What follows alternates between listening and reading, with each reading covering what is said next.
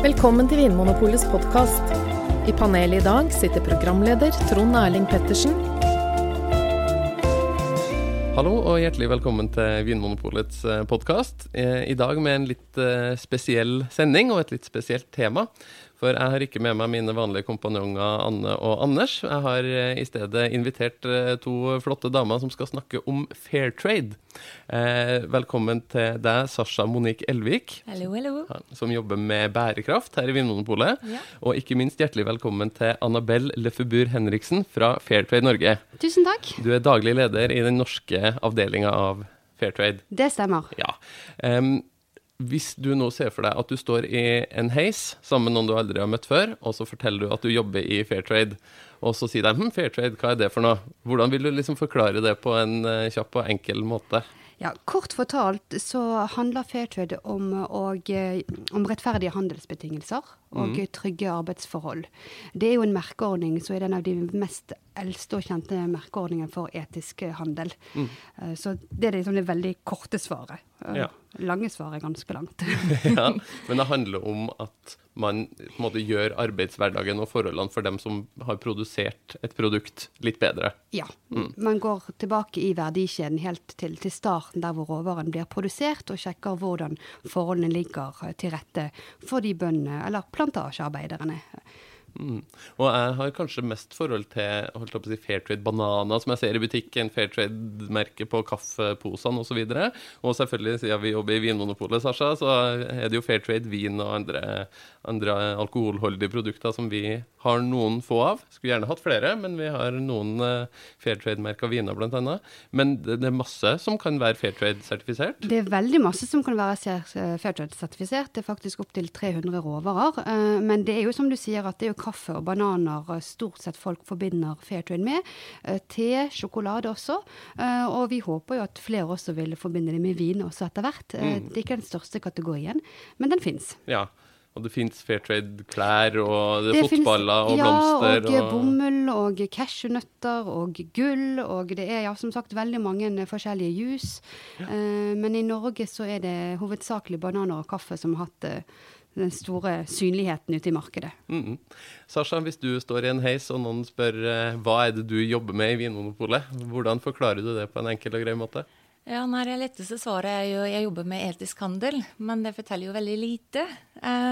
Jeg jobber med å følge opp underleverandører og leverandører til våre produkter. Vi velger ut visse produkter, og da sjekker vi om det laget ifølge vår etiske kode. Du på en måte vårt politi, et veldig hyggelig politi, men du reiser rundt og sjekker at ting på stell på vingårdene der druene dyrkes for eksempel. Sjekker at forholdene der sånn de skal være. Ja, målet å ha det fra drue til stue. Vi begynner vel på en kjellernivå, eller winery, som det kalles på engelsk. Hvilke land det som mest aktuelle da for, når det gjelder vin og andre alkoholholdige produkter? Ja, nå hører du sikkert litt av en aksent. Jeg sørafrikaner, og ble jo ansatt fordi at vi hadde et Sør-Afrika-prosjekt som har blitt litt mer langvarig, så jeg jobber veldig med Sør-Afrika. Sentralt Amerika også, angående sukker. Sukker som brukes I romproduksjonen blant annet? Ja, det brukes I etanol og melasseproduksjon. Så der har vi hatt et prosjekt gående, og til neste år blir det også Italia og Argentina. Ja, jeg har skjønt det, Annabelle, at det litt sånn ulike utfordringer når det gjelder vinproduksjon I ulike deler av verden. Kan du si litt grann om det? Hva på en måte de største utfordringene som dere jobber med I for eksempel I Sør-Afrika og I Sør-Amerika? Ja, det jo mange utfordringer, og som du sier så de kan variere fra land til land, men generelt så vil jeg si at fellesnevneren her jo dette med arbeidsforhold, hvordan forholdene lagt til rette for enten det en bonde eller det en ansatt på en plantasje eller på en vingård. Så de arbeidsforholdene og betingelser, handelsbetingelser, det ting som vi ser en en stor utfordring. Så det er en stor portefølje av ting som man prøver å dekke. På det helsemessige og verneutstyr, trygge arbeidsforhold, gode kontrakter, gode betingelser, en rettferdig betaling, ikke minst, og det er det som er essensen i Fairtrade. Så du har hele spekteret, rett og slett. Ja, hvis vi ser for oss et sånt konkret eksempel, da er jeg veldig glad i konkrete eksempel. La oss nå late som at jeg er en druebonde, en druedyrker, for eksempel i Chile eller Argentina. Jeg har mine vinplanter som jeg går og dyrker og steller med, og så prøver jeg å få solgt druene til en så god pris som mulig, men det er vanskelig, det er ingen som vil betale så mye for druene mine. Hvordan kan det hjelpe meg da å komme inn i Fairtrade-systemet? Kan du liksom ta oss gjennom det konkrete som da vil skje med min lille virksomhet? Ja, det som er et av de store elementene som er viktig for Fairtrade, er jo dette å gå inn i kooperativer. Så det at nettopp at ikke den ene produsenten står alene mot en ganske stor aktør på den andre siden, men at organisere seg i kooperativer, sånn at de kan stå samlet og forhandle bedre betingelser, rett og slett. Så det er et av de store elementene i Fairtrade-ordningen. Og da stiller man jo krav når man sertifiserer seg som Fairtrade-produsent, så stilles jo krav til råvarebetalingen. Så du får da bedre betalt som produsent ved å ha Fairtrade-merke, og der er det en minimumspris som blir satt. Ja. Så da går jeg på en måte sammen med mine kollegaer druedyrkere i det samme området, og så går vi sammen i et sånt samarbeidsprosjekt, et kooperativ, og da kan vi på en måte si at vi lager Fairtrade-druer, vi er med i et system her, og vi har en minimumspris sammen på druene våre. Ja, så man har en hel sertifiseringsordning, så det er flere ledd i verdikjeden som skal sertifiseres, men da er det første leddet dette kooperativet som ønsker å bli Fairtrade-produsent, da går sammen, danner dette kooperativet, og så stilles det ganske mange krav til hvordan det skal fungere, både som er det sosiale, helsemessige, miljømessige og økonomiske. Men det som er veldig viktig for en av grunnene til at bøndene gjør dette, er nettopp det de får igjen for det i form av betaling, disse handelsbetingelsene som er så veldig viktig for Fairtrade. Og da snakker vi om den minimumsprisen, men vi snakker også om en premium som kommer i toppen på den prisen for vin vil jo da være per kilo drue. Og denne premien, denne ekstra potten med penger, siden dette er et kooperativ, så er demokratisk at de bestemmer hvordan den ekstra potten med penger skal brukes, og hva det skal gå til.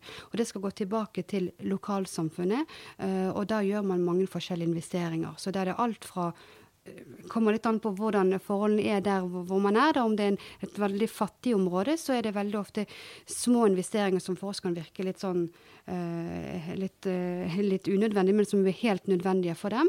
Ja, har du noen eksempler på det? Ja, for eksempel utstyr, bedre redskaper, og så etterpå når man snakker, så kan man snakke litt mer sånn infrastruktur og vannforsyning, og for kooperativer som har en viss størrelse og som har fått en større premiepott, så snakker man, da kan man snakke bygging av skoler, helseklinikker, men et annet ting som er veldig viktig, for eksempel dette med klimatilpasning, som er kjemperelevant. Så hvordan de kan, det gir dem mulighet til å investere tilbake i sin egen produksjon, og gjøre dem derfor også mer bærekraftig økonomisk sett da. Ja. Så man får på en måte tilgang på samarbeid og på en del mer penger, og man får gitt mer tilbake til lokalsamfunnet, og liksom trygge av arbeidsforholdene og de generelle forholdene rundt der man jobber. For det som det Fairtrade-systemet er litt komplisert, så prøver å forenkle det litt, men du har forskjellige elementer i det. Et element er denne sertifiseringen, for sånn som når du er ute og besøker vingårder, så da er det også inspektør som går ut og sertifiserer at kravene følges.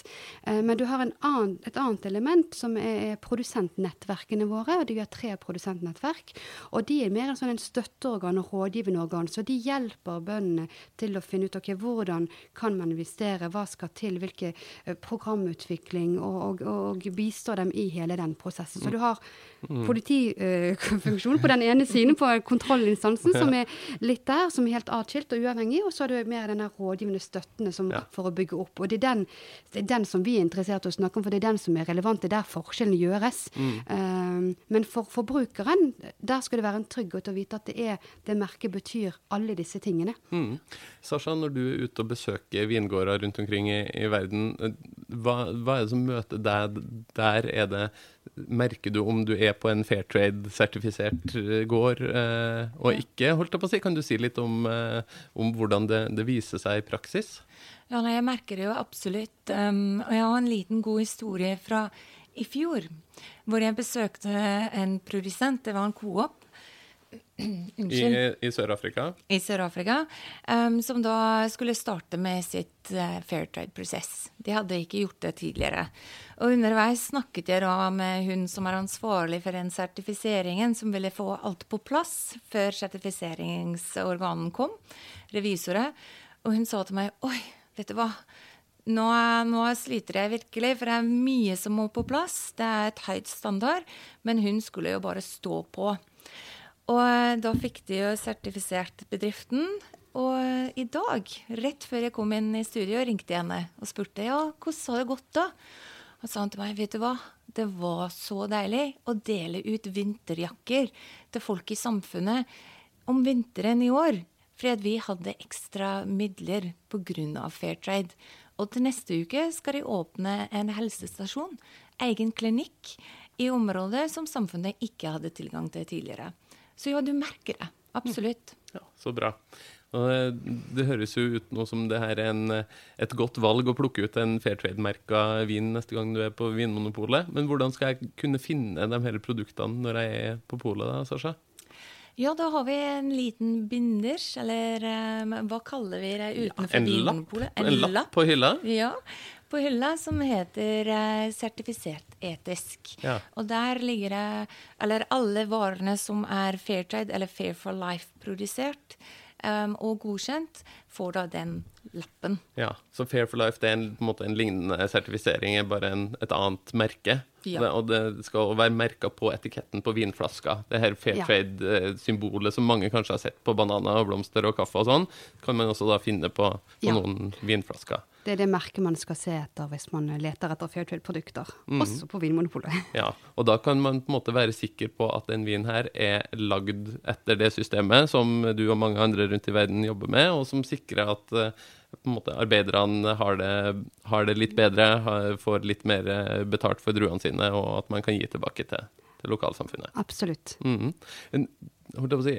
finnes det en typisk Fairtrade-kunde? Går det an å si noe om det? Er det unge folk, gamle folk som er opptatt av det her? Er det visse land som har større aksept for Fairtrade-merking, eller er det noen som er ekstra skeptisk? Vet du noe om det? Det er et godt spørsmål, og det er ikke så enkelt å svare på det. I forhold til land, da, så av tidligere erfaring, så har jo jeg merket, og det ser jeg også her, at svenskene for eksempel har ofte ligget ett hestehode foran nordmenn.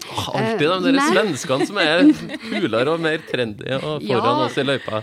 Men når det er sagt, da, så har jo det har jo også endret seg de siste årene, og den bevisstheten hos den norske forbrukeren, hos den norske kunden, er blitt mye, mye større. Og jeg tror at folk har en ønske om å bry seg. De vil gjerne gjøre riktige valg, men det er ikke alltid like lett å vite hvordan og hva som er det riktige valget. For at uansett hva du velger, så er det alltid noe som ikke er bra, eller det er alltid noe som kunne vært annerledes. Så det blir veldig vanskelig å navigere for en forbruker å vite hva som er best. Og derfor prøver Fairtrade da, med den logoen og det stempelet å si at ok, her kan du vite at her er det et system som er fullt, som følges opp, og som ivaretar et ganske stort bredt sett av kriterier. Ja, vi merker jo det vi også, Sasha, at på en måte, folk flest, alle kundene våre det virker som folk blir mer og mer opptatt av å gjøre gode valg, enten det handler om miljø og plast og miljøsmart emballasje og sånne ting, eller bærekraft, at man sikrer at ting er produsert på en rettferdig og god måte. Ja. Folk er bevisst på det, så vi må kanskje bli litt flinkere til å hjelpe folk til å ta gode valg. Ja, absolutt. Ja. Hva med de produktene som ikke sertifisert, som ikke har denne merkingen? Altså betyr det at all den andre vinen fra Sør-Afrika eller Chile eller Argentina produsert på en dårlig måte, urettferdig måte? Betyr det at arbeiderne der ikke har det bra? Nei, det betyr det ikke. Men jeg tenker at Fairtrade og Fair for Life, det jo 2 internasjonale sertifiseringer, som du kan fortelle litt mer om. Men det finnes mye godt der ute, og produsenter som virkelig vil levere toppkvalitet. Så du trenger ikke sannsynligvis en sertifisering. Det gjør du ikke, men det gjør det litt lettere for lettere kunder. Å finne og være trygg for meg som kunde, kanskje? Ikke sant, jeg tenker det merket skal være en trygghet, for det skal være en trygghet først og fremst for bonden, som skal vise at det et system som fulgt, at man får en bedre betaling, at man har ivaretatt en del krav, og at man følger opp på visse områder som viktig. Og så skal det være den tryggheten, sånn som vi snakket nettopp om, den enkelheten for forbrukeren, for å kunne navigere i det store landskapet av produkter. Så det betyr overhodet ikke at andre produkter som ikke har en merkeordning ikke produsert under gode forhold, men det veldig vanskelig å vite hvordan det og hvordan det ligger til rette når du ikke har en ordning som forteller deg det. Så høres det ut som det litt viktig med denne politifunksjonen som vi var så vidt innom, at det har jo kommet fram både i pressen og i dokumentarer og sånn, at enkelte sånne merkeordninger ikke har hatt helt kontroll, og at man nærmest kan kjøpe seg til et merke på flaska. Hvordan jobber Fairtrade med å sikre at tiltakene faktisk treffer, og at det faktisk foregår, det som man snakker om? Det et utrolig godt og viktig spørsmål som du stiller der, og som jeg tror jeg også har lyst til å bare si at det finnes. Et system jo bygget opp rundt rutiner, prosesser, krav og mennesker. Og når du har noen mennesker i bildet, så vil det aldri være 100% vanntett. Men jeg tenker jo at nettopp fordi at man finner ting når man går ut på kontroller og inspiserer og sjekker, det viser også hvor viktigheten av at man faktisk til stede og tar tak i de problemstillingene, for det handler, den politifunksjonen som vi snakker om, den har ikke noen hensikt hvis man ikke har en annen funksjon ved siden av som handler om forbedringer og sette i stand til å gjøre nødvendige tiltak for å komme og løfte seg til en annen plass. Og det tenker jeg veldig, veldig viktig. Hvordan velger man ut hvilke land man jobber i? Vi har jo snakket litt om Sør-Afrika, Argentina, Chile, med litt ulike utfordringer. I Sør-Afrika handler det kanskje mer om sånn arbeidernes rettigheter og boforhold og de generelle forholdene rundt produksjonen, mens i Sør-Amerika går det mer på pris, og at det vanskelig å få gode priser for druene sine, og at det viktig å fremforhandle gode priser. Så har vi jo sett at enkelte land i Europa, og som på en måte har kanskje et høyere kostnadsnivå, og har sine problemer, sånn som Italia, denne tomatskandalen som ble rullet opp for noen år siden med dårlige arbeidsforhold for tomatplukkere i Italia. Hvordan velger man ut hvor man legger inn innsatsen, og hva som de viktige landene for Fairtrade i vinbransjen? Ja, Fairtrade har, når de startet, så bestemte de seg for å gå inn i de mest utsatte områdene. Så Fairtrade jobber i 3 regioner.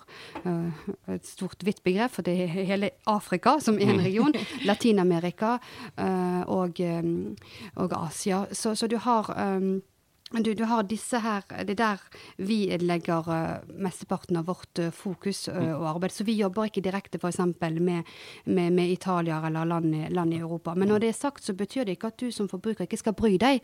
Så det spiller, selv om merkelappen eller produsentland sier Europa, så skal du fortsatt stille spørsmål og bry deg og undersøke og be om å få informasjon i butikk. Og som du sier, man måtte legge innsatsen i de regionene der problemene størst. Der det man får størst effekt av tiltakene, og der det mest som må rettes opp i utgangspunktet, kanskje. Ja, absolutt. Og det derfor også for Fairtrade har dette her med kooperativer og småskalabønder vært veldig viktig. For du har jo mange plantasjer og mange sånne store bønder som også man kan jobbe med, men vi har sett at de som virkelig trenger det systemet mest, og jo ofte de som mest sårbare, som da mindre, og som ofte har en mindre flekk med jord, og derfor har vi liksom konsentrert vårt arbeid på det. Og så finnes det andre som jobber mot litt andre områder. Ja, hvor ille det egentlig der ute da, Sasha? Du som ute og på en måte besøker vingårdene og ser hvordan arbeidsforholdene for eksempel for dem som plukker druene som skal bli til den vinen vi skal kjøpe og kose oss med her i Norge. Hvordan det sånn ute i virkeligheten? Jeg tenker i utgangspunktet har farmere, for nå snakker vi om de som dyrker druer, de har en god vilje til å møte våre krav. Det kan bare være at de ikke alltid vet hva det som kreves av oss i Norge. Og da snakker du om på en måte dem som eier en stor gård med masse vinmarker, som kanskje har mange arbeidere eller sånne underleverandører som leverer druer til dem? Nei, nå snakker jeg om farmen. Ja, ok. Om bønderen? Om selve bønden, ja. Og det som jeg merker det en stor forskjell mellom hva det som vi i Norge synes godt nok, og hva godt nok i det landet. Og det styres jo veldig ofte av landets lovgivning. Ja. Så da må vi se på hva det som lovpålagt i landet, og hva det som vi da kan inspirere til å bli bedre på.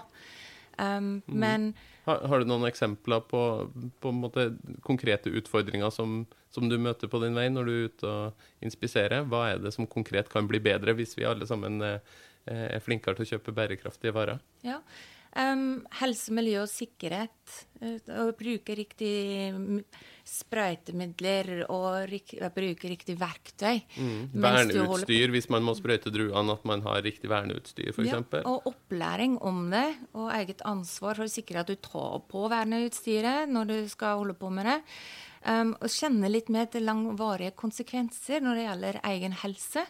Det kan jo ofte være at migrantarbeidere bare jobber hardt i korte perioder, for da det kan tjene mest penger, men at de ikke sannsynligvis tenker på egen helse underveis.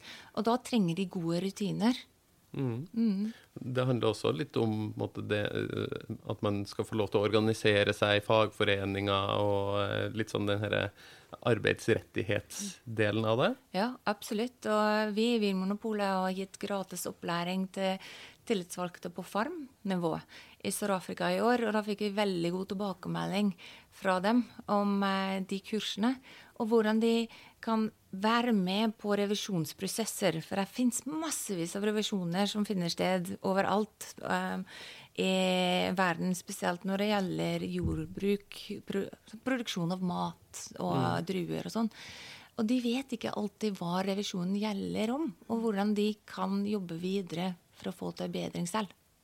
Ja, altså det handler litt om å på en måte være med og hjelpe folk til å forstå at ved å ta del av et sånt system, og at det snille politiet, Sasha, kommer og passer på deg, at det kan man faktisk få noe ut av selv, at det bra for produksjonen og for businessen og for arbeiderne og for lokalsamfunnet også.